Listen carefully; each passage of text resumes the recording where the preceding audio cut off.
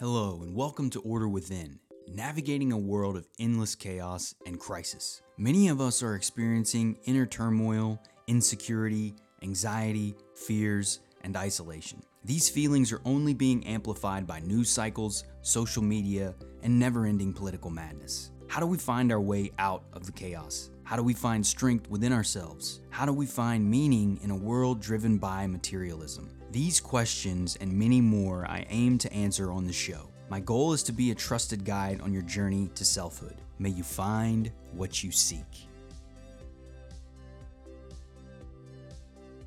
Hello and welcome. I'm your host, Brandon Ward. Excited to dig into today's show. So we wrapped our 5-part series on self-esteem last week. This week, we're going to be covering internal resistance, a concept that Steven Pressfield helped clarify and identify.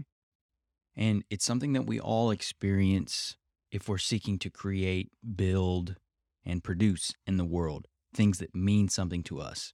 So the framework with which he speaks from and thinks about this is basically the definition of resistance, what resistance is, and then what he calls turning pro. So we're going to talk about those two pieces. We're going to dive into the components of resistance, how it sneaks into our life in all these various ways, and then look at what does it mean to be a pro regarding our creation, our expression, and how can we truly become the best version of ourselves. All right, so digging in. Resistance is something that we all experience from within ourselves, and it's something that prevents us from living and achieving our ultimate lives. It's the force that is trying to inhibit our expression, our growth, our authenticity. Resistance is something that we all experience, share, feel, and have. The greater, more powerful the vision, the more desire that we have to create something in the world, the more powerful the resistance is going to be. And resistance can truly be anything that effectively can delay and distract us from doing our important, meaningful work. Meaningful to us, right? This isn't from a context of the planet or anything of that nature. It's meaningful to us. And so we define what that is. Now, our work may have an impact in the world. We may be inspired to impact the world and help others, but it's driven by our own meaning of what matters. So this could literally be school, health programs, accounts. There's so many things, and he literally lists out here a few things, like 10 different things, 11 different things. It could be whatever it is that we're going to be pursuing. If it's a new diet, if it's a new change, if it's a new exercise program, if it's a business that we're building, if it's content that we're creating, if it's a new educational pursuit, if it's a moral or ethical cause, creative work, all of these things can elicit resistance. They can create resistance. And ultimately, resistance is going to persist when we're trying to do something. And he goes on to say, in other words, any act that rejects immediate gratification in favor of long-term growth, health, or integrity, or expressed in another way, any act that derives from our higher nature instead of our lower. Any of these will elicit resistance. So if you're striving to be better and do more in the world, you're going to experience resistance. So now we're going to get into the definition of resistance and what that is. First, resistance is invisible. It's within us. It's something that can be felt. It's something we experience. It's an energy. It's something that's around us. It's pulling us away from what we want to do. It's distracting us from the thing that matters. But it is not seen. It is felt. It is around us. It is an energy. It is a movement. But it's there. It's internal. So it can seem to come from outside sources. Outside sources can push on this, can collaborate, if you will, or collude, if you will.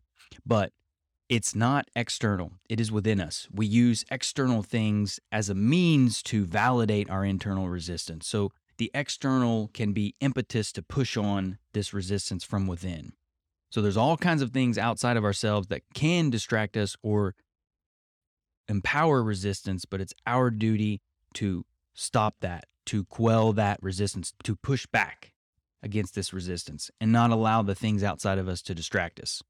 It's insidious. It will do whatever it takes to stop us from doing this work. Lie, seduce, fabricate, mislead, misdirect. It will do all the things possible, no matter what it is, inside of us to get us to not do that work, the work that matters to us. And it's almost always full of it. It's that voice within us that's telling us we're not good enough, that we don't have the skills, that we don't have the ability, that we can't do this. Who are we to do that? Who am I to think that I have anything to share with the world? How dare I think that? That is resistance, that little small voice that's seeking to hold us back. He goes on to say that it's like the alien or the Terminator or the shark in Jaws. It's unreasonable. And now these can be felt, they can be seen, but it only understands power. It only understands suppression of what we want to create. That's the only thing it understands. It's not, you can't ration with it, you can't reason with it, but it will not leave us. It will stay with us. And that's its nature. Its resistance nature is to limit us and stop us from sharing what lives within us. That's the uphill battle. That's the testing measure of whether we will persist or not. That's why resistance exists. It's because if it didn't, what would we have to overcome? What would we have to press forward through? How would we learn? How would we grow? This is what defines us between those who act and those who do not. Resistance is impersonal. It doesn't care what it gets out of you personally. It just wants to stop you. That's all that matters. It's just trying to stop you from creating and sharing the thing that lives within you. So it's not something that is unique to one person or the other. It's within each of us. It doesn't care. It just wants to stop us from living. It's infallible. It will continue to persist regardless. It's effectively the true north of stopping us from what we're in the world to do. And he goes on to say, a rule of thumb, the more important a call or action is to our soul's evolution, the more resistance we will feel toward pursuing it. It's a key aspect there, and it will not stop. I've succumbed to resistance for much of my life. I've made a decision to no longer do that. And it's been a huge change because it can change your life when you understand what it is and you push through it. It's a universal concept as well. It's something that we all experience. It's something that lives within each of us. It's something that we all must overcome if we are serious about expressing and sharing what lives within us. It never sleeps. It never sleeps. No matter how successful or powerful or masterful you may become over your craft, it will continue to persist. So it will be with us till our dying days, until we are done on this planet. I can't say what happens after this planet because I don't know. But if we're still conscious and there's creation involved, then I'm sure that resistance is still involved, because ultimately that's the thing that's going to be pushing us and defining the difference between those that create and those that do not.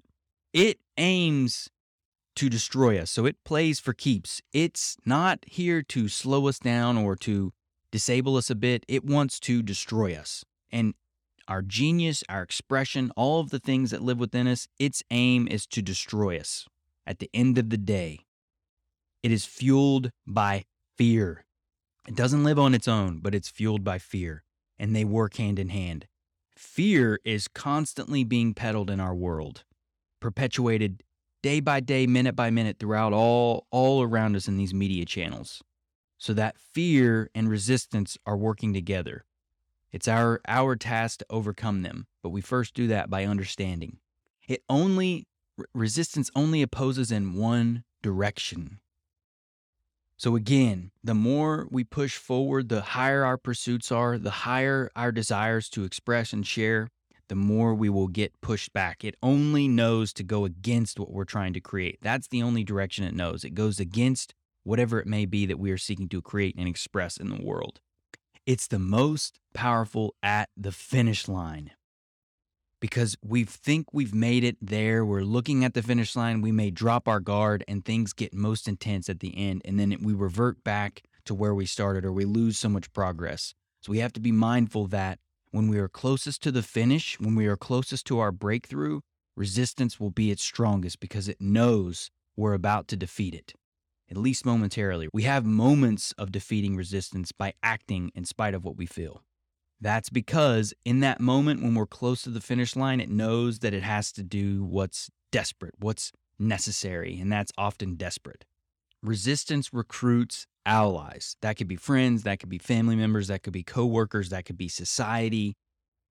But resistance absolutely recruits allies to stop us on our mission, trying to sabotage the work that we are in the world to do. Now, most people don't realize that they're doing that. They're just doing what they think is best. They're trying to protect you. They're looking out for your best interest. They're trying to help you. But really, unconsciously, most of the time, they're preventing you from changing and doing the thing that you're choosing to do, the courage to stand out from the crowd and express yourself.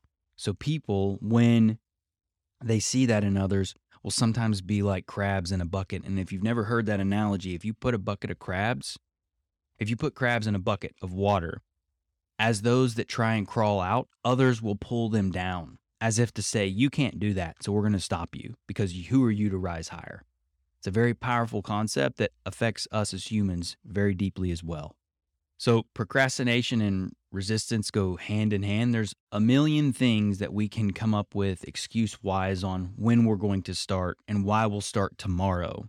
So it's not that I'll do it a year from now, but it's always saying, I'll do it later. I'll do it later. That's a very attractive ploy and story that we tell ourselves, that we'll do it later. We only have now, and if we continue to do that, we won't act. So resistance and procrastination go hand in hand. Sex is another way to distract ourselves, to limit our expression. So unless sex, and he goes on to talking about sex because sex is beautiful when done with a loving partner, if it's done with expression, with connection, with this beauty, with this depth to it, where you're vibing and flowing with one another. But if it's used as a distraction, as a way to fill up an emptiness, to distract our minds away from the discomfort that we're feeling by not expressing our truth, then it's just another form of resistance. And it can be, and this is true for foods, partying, drugs, all of those things, candy, all of that can be a form of resistance and a way to placate ourselves into not taking action. That's what we have to look out for. It's interesting too, because he talks about trouble, and resistance looks for trouble so that it can stop us from doing the work, whatever that may be. It could be our silly, bad habits that get us into trouble because we're not being mindful of how we're managing our time or our finances. But ultimately, it's the trouble that allows us to not create, to share. So again, this is another component of that allies aspect, but trouble and resistance go hand in hand. The more trouble that we create in our lives, the more difficult it is to express and share in our lives. This goes on, the same thing with self-dramatization.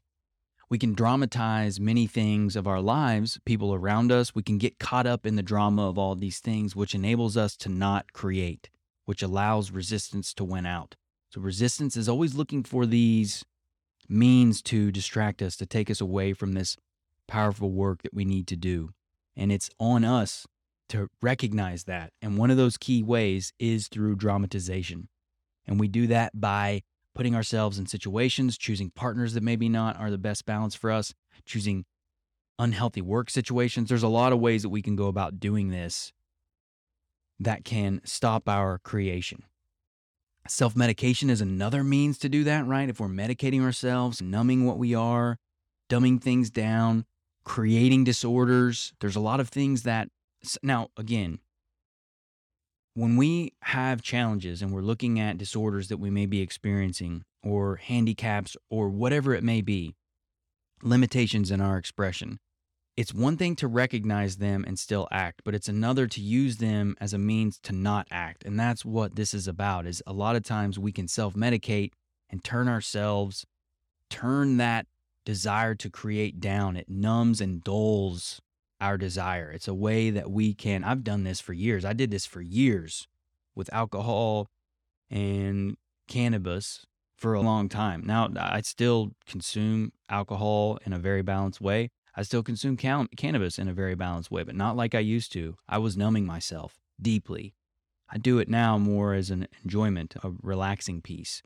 There's a difference the way we do this, and that's the key is we have to understanding where we are and looking at what are we numbing or trying to remove from ourselves to allow ourselves to create and share. And it's interesting too. He goes on to talk about how consuming products can be just the same way. So he says, instead of applying self knowledge, self discipline, delayed gratification, and hard work, we simply consume a product. That's filling that void that we are seeking to do in so many ways. That can be done by consuming products. It's something we have to be mindful of. It's the same thing with victimhood. We can fall victim to victimhood mindsets. Now, we can be a victim in an instance or a situation, but not be victims of our choice. We can still have terrible things and tragic things happen to us, but know that we have power to overcome them and to make different choices regardless of what happened. Instead of seeking the attention that we derive from victimhood. That's often what happens many, many times, is we'll go out and seek kind of attention for this as a means to not do the things that we need to do. These are all ways that we ultimately can distract ourselves from doing the work that matters. Our partners can sometimes be a means to resistance, whether they're pulling us away from what we're trying to do, or we support them in their endeavors, but we won't do the same thing for ourselves. So it can go both ways. We can use partners as a means to do that by supporting them, or selecting a partner that doesn't support our desire to create and express. Again, so it's being mindful of where this resistance pops up in our life. It may be different for everyone. It will be different for everyone, but it's just understanding how it can prop up. It's the symptom of that deep unhappiness, the symptoms of something needing to get out. These things are important. And that's where, when we're looking at unhappiness and like this lingering hell, like, why do I feel like hell? Now, I talk a lot about self-parenting and nurturing ourselves, and we have to ensure that these things are being cared for within us. Now, a lot of us have stories that are still lingering in our adult life that have not been addressed. That's a component of that. But that does not mean we wait to create, to express, to share. We don't wait for this perfect moment of healing. But understanding that our unhappiness can often be an indicator of not expressing what lives within us. We don't like ourselves. We feel unhappy about who we are. We do all the things that can distract us from expressing. And that's the key. If we're seeing those pieces, if we're feeling those things, then that's often symptoms that we're in resistance. We're experiencing resistance to our calling, to our higher life, to our fullest expression of ourselves. Now, there's a lot of muck and mire that we often have to go through to reach insights and healing, but that's the point. We have to get through it. We have to understand it. We have to dive into it and then share what's happening within us, right? As we're going on this journey. That's the power of it. And I love this here. He says, as artists and professionals, it is our obligation to enact our own internal revolution, a private insurrection inside our own skulls. In this uprising, we free ourselves from the tyranny of consumer culture. So instead of consuming, we move into creation. That's what it is. We are here to create, not consume. Now, consumption is an enjoyable part of life. It can be, but that's not our sole purpose. But that's not what society's telling us. That's not what culture tells us. That's often not what our family members and friends are telling us. So we have to overcome those things and understand that these symptoms are signals to us to look deeper and to begin our work. So as we dive more in, there's pieces that play in here: criticism, self-doubt, fear, love. All of these things are means to lean into resistance. We succumb to criticism. We succumb to self-doubt. We succumb to fear. These pieces stop us from acting, and that's the difference. We feel fear. We will experience criticism within ourselves and from others. We will absolutely experience self-doubt and feel that self-doubt. That self-doubt, though, is an indicator that there's something tangible, something real within you seeking expression.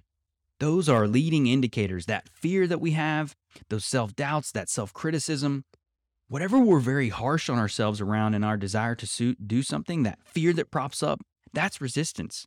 And the stronger those feelings, the more power that path has for us to potentially transform our lives. And so understanding that, those signals, that criticism, that self-doubt, that fear, those things are leading us to our possible calling, our possible work. Resistance seeks to keep us from that, but it's our job to overcome those things and understand the signals and move into them. This is a great paradox, too, that Socrates demonstrated long ago, talking about society, culture, fundamentalism, and how being led by others. So this is what he says. The truly free individual is free only to the extent of his own self-mastery, while those who will not govern themselves are condemned to be masters, to govern, are condemned to find masters to govern over them. So while those who will not govern themselves are condemned to find masters to govern over themselves. If we do not govern ourselves, someone else will govern us and make a life for ourselves. You're not in this world to live a life made by others. You're in this world to live a life made by you. God has given you something inside of you that is in the world to be shared and created. We need that. Find it. It's in there. It's calling you forward. If you're experiencing these things, then you know you are on to something. The greater the fear, the greater the resistance, the greater that doubt, the more palpable it is for your journey to begin and provide some power in the world, to create and share something in the world. And I love this too. He says about self-doubt. The counterfeit innovator is wildly self-confident. The real one is scared to death. So if you're terrified of something, if you're terrified of sharing a story or music or creating a business, whatever it may be, that fear is an indicator that you're on to something. Don't let that doubt stop you from jumping in. Because again, the more sacred that work is, the more scared we're going to be of our calling.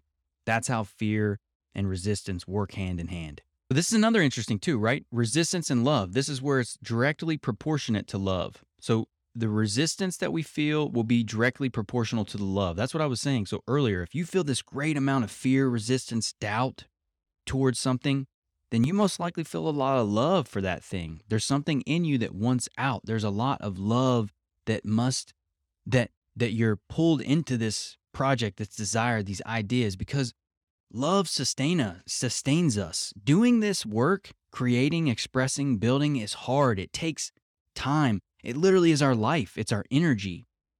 So when there's a great amount of resistance, it's almost absolutely true that there's going to be a great amount of love as well for the thing that we are resisting. So that's another indicator, right?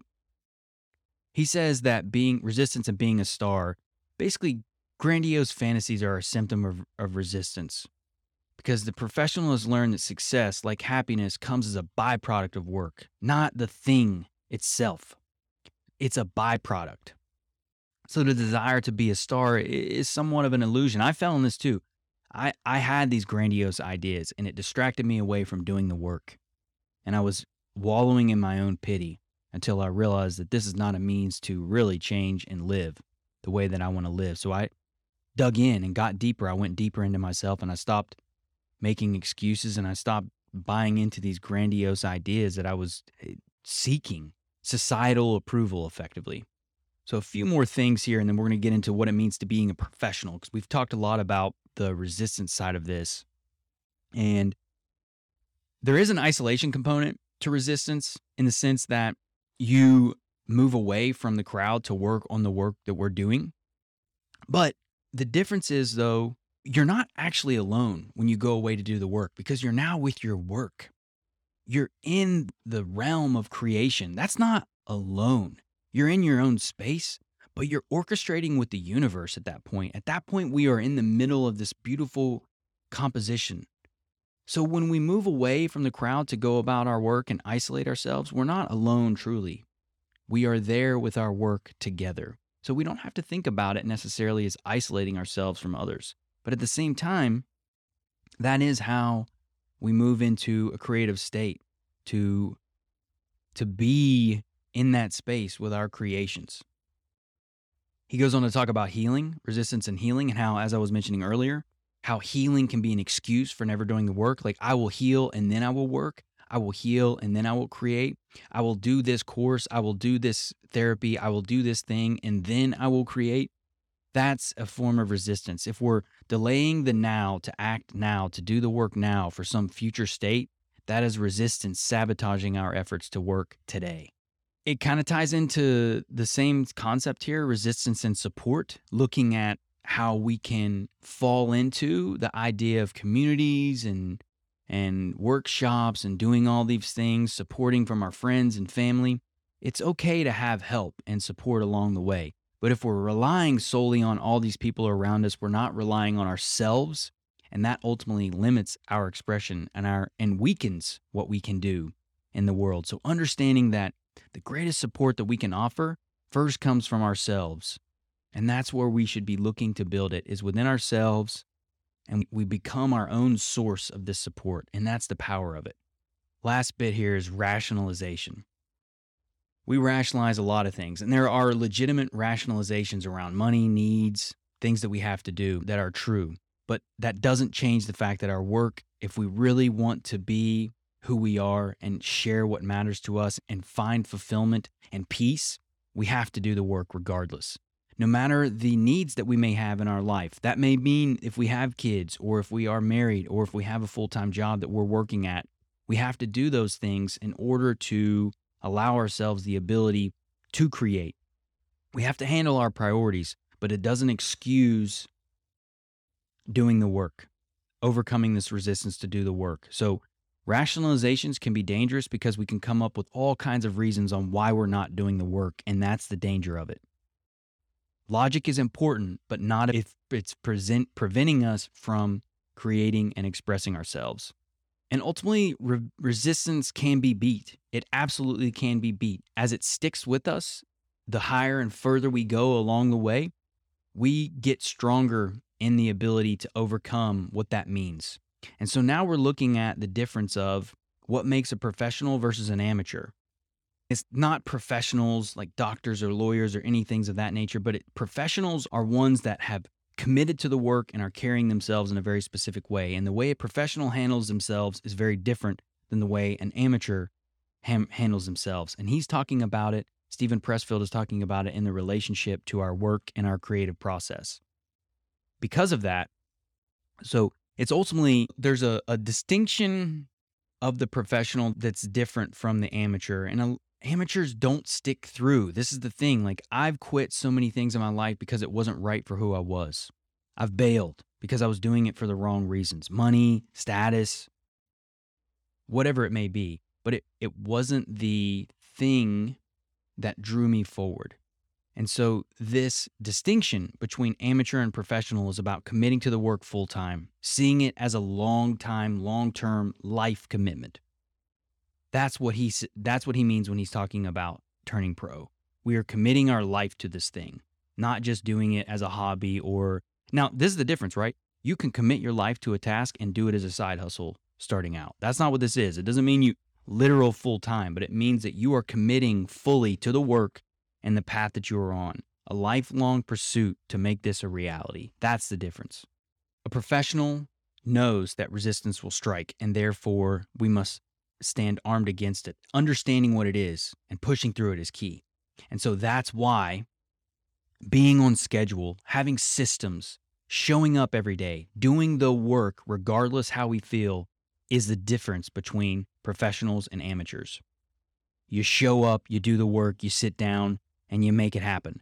Now, even if that's just 30 minutes a day or an hour at Monday through Friday, it doesn't matter. The key is you set a schedule and you stick to it. Even if you sit there and do nothing, thinking, looking at the thing that you're trying to do, not browsing the web, not scrolling Twitter, none of those things, but even just sitting there and doing nothing at a blank screen, even recording, whatever it may be, whatever you're seeking to do, showing up is key. Being there. That's what defines a professional.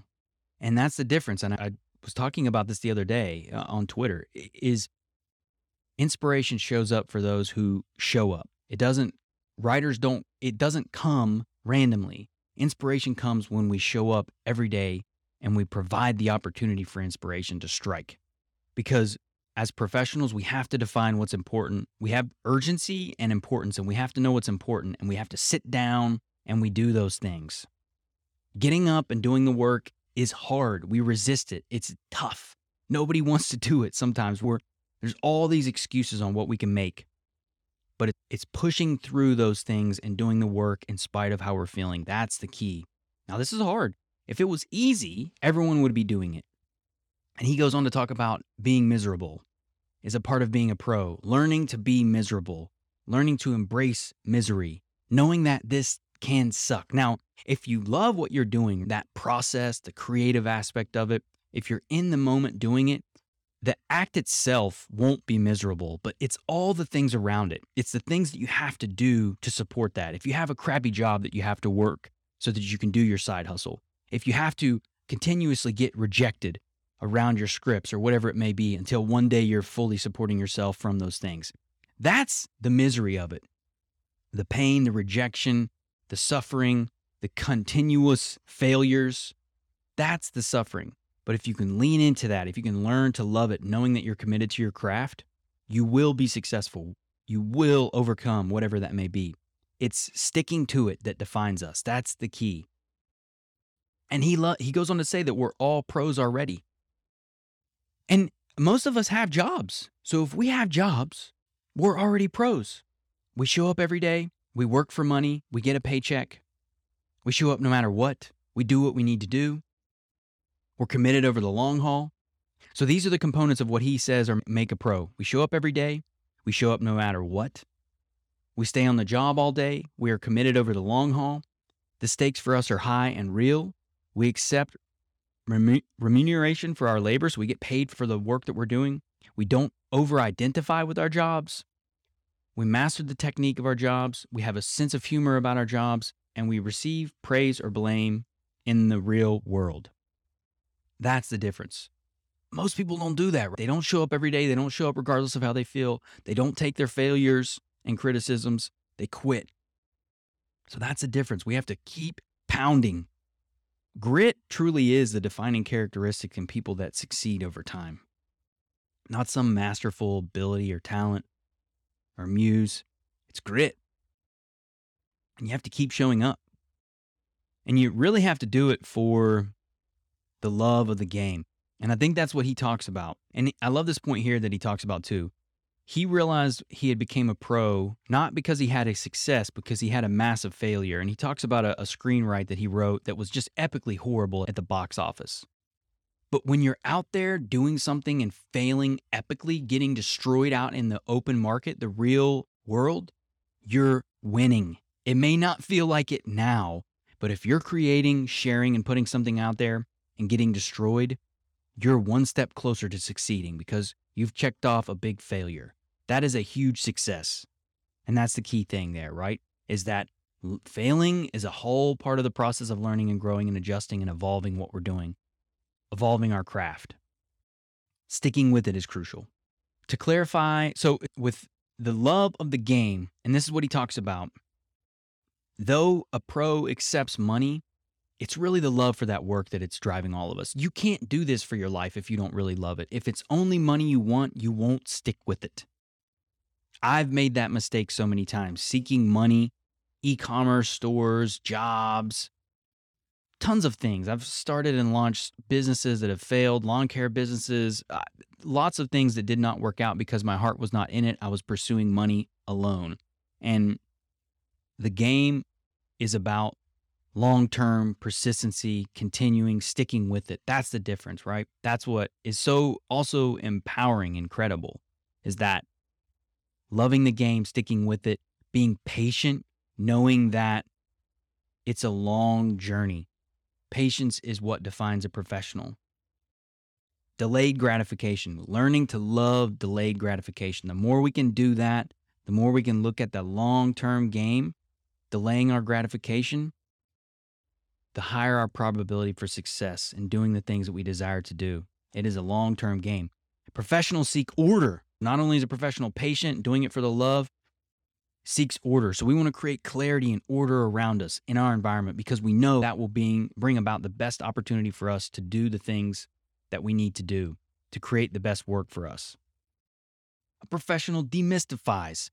There's no woo-woo about the work. It's about coming to work every day, showing up, putting yourself in the seat and doing it. Not waiting for some inspirational muse. It's focusing on the technique, focusing on the things that we can control, mastering all those elements, letting everything else go. That's a component of a professional. A pro acts acts in spite of fear, acts right in the face of fear. We are not absent of fear ever, but we act in spite of it. Professionals accept no excuses, regardless of what's happening. We accept no excuses. We learn, we grow, we press on. But there is no excuses for us to not do that work. No matter what it is, that's justification otherwise. If it's something we truly desire to do and build in the world, then we will not accept excuses.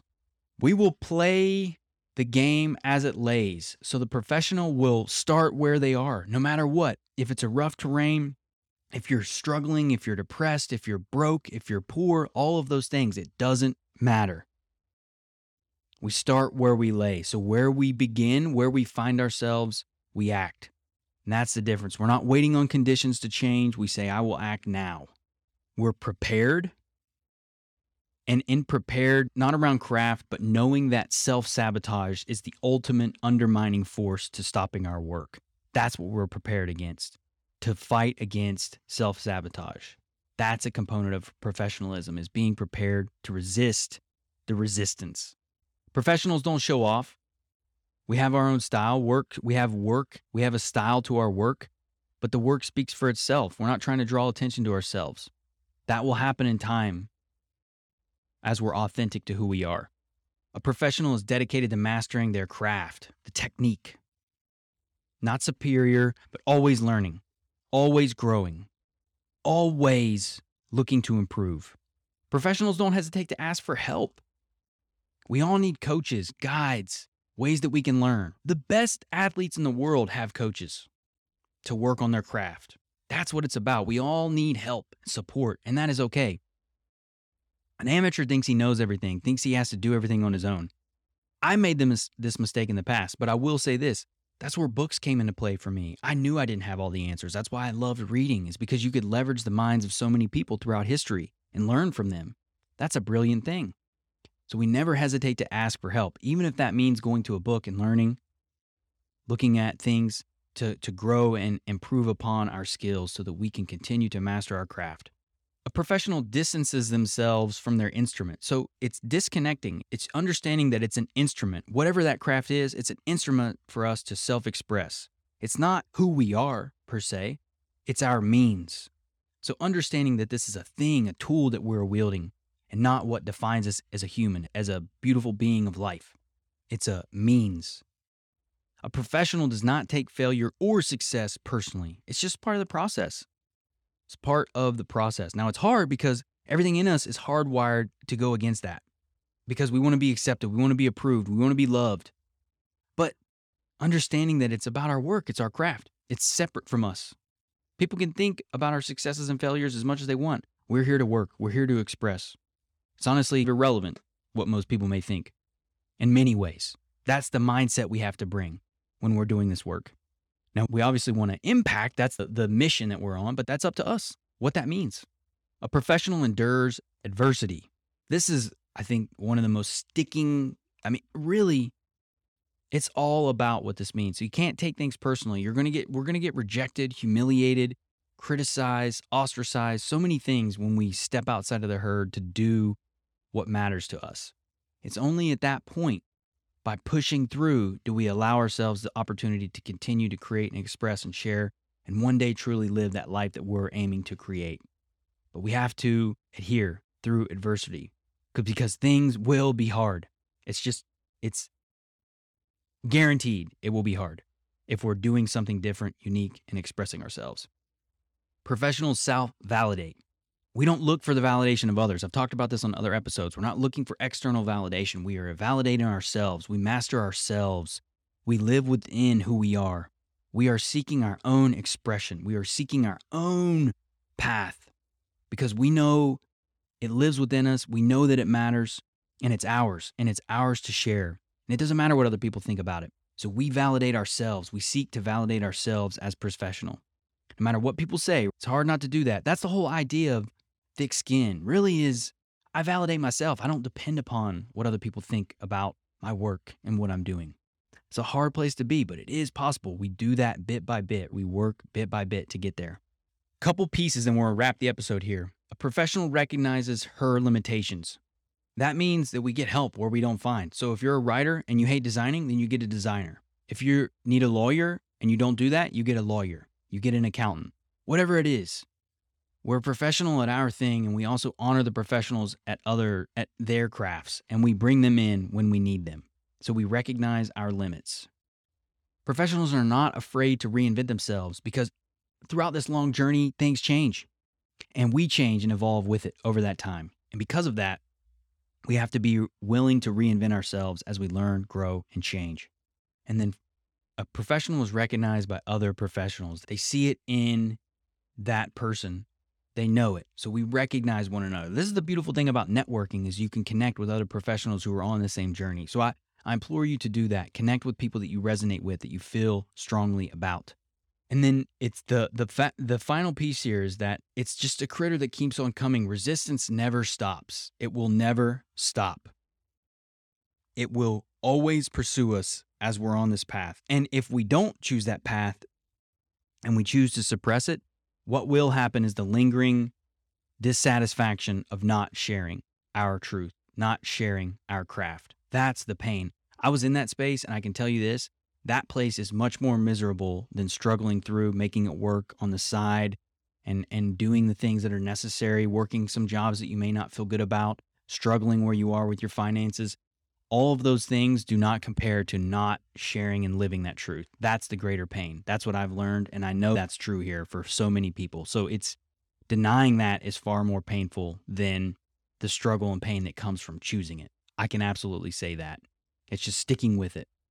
Because ultimately, there's no mystery to this. It's showing up, putting the work in, understanding it's going to be a lifelong journey, understanding that it's a struggle, understanding that it takes time. We have to remind ourselves of these things day in and day out if we want to overcome this internal resistance. That's all I got for today's show. I hope you found it helpful. We continue to roll out, being very active on Twitter. Hopefully you're signing up for the Substack here, getting releases and updates as they're coming out. It's really great to have you. I really appreciate your time and your listening-ship, your audience. It's great. So I really appreciate your time and energy. I hope you're finding value in the content. And until next time, y'all.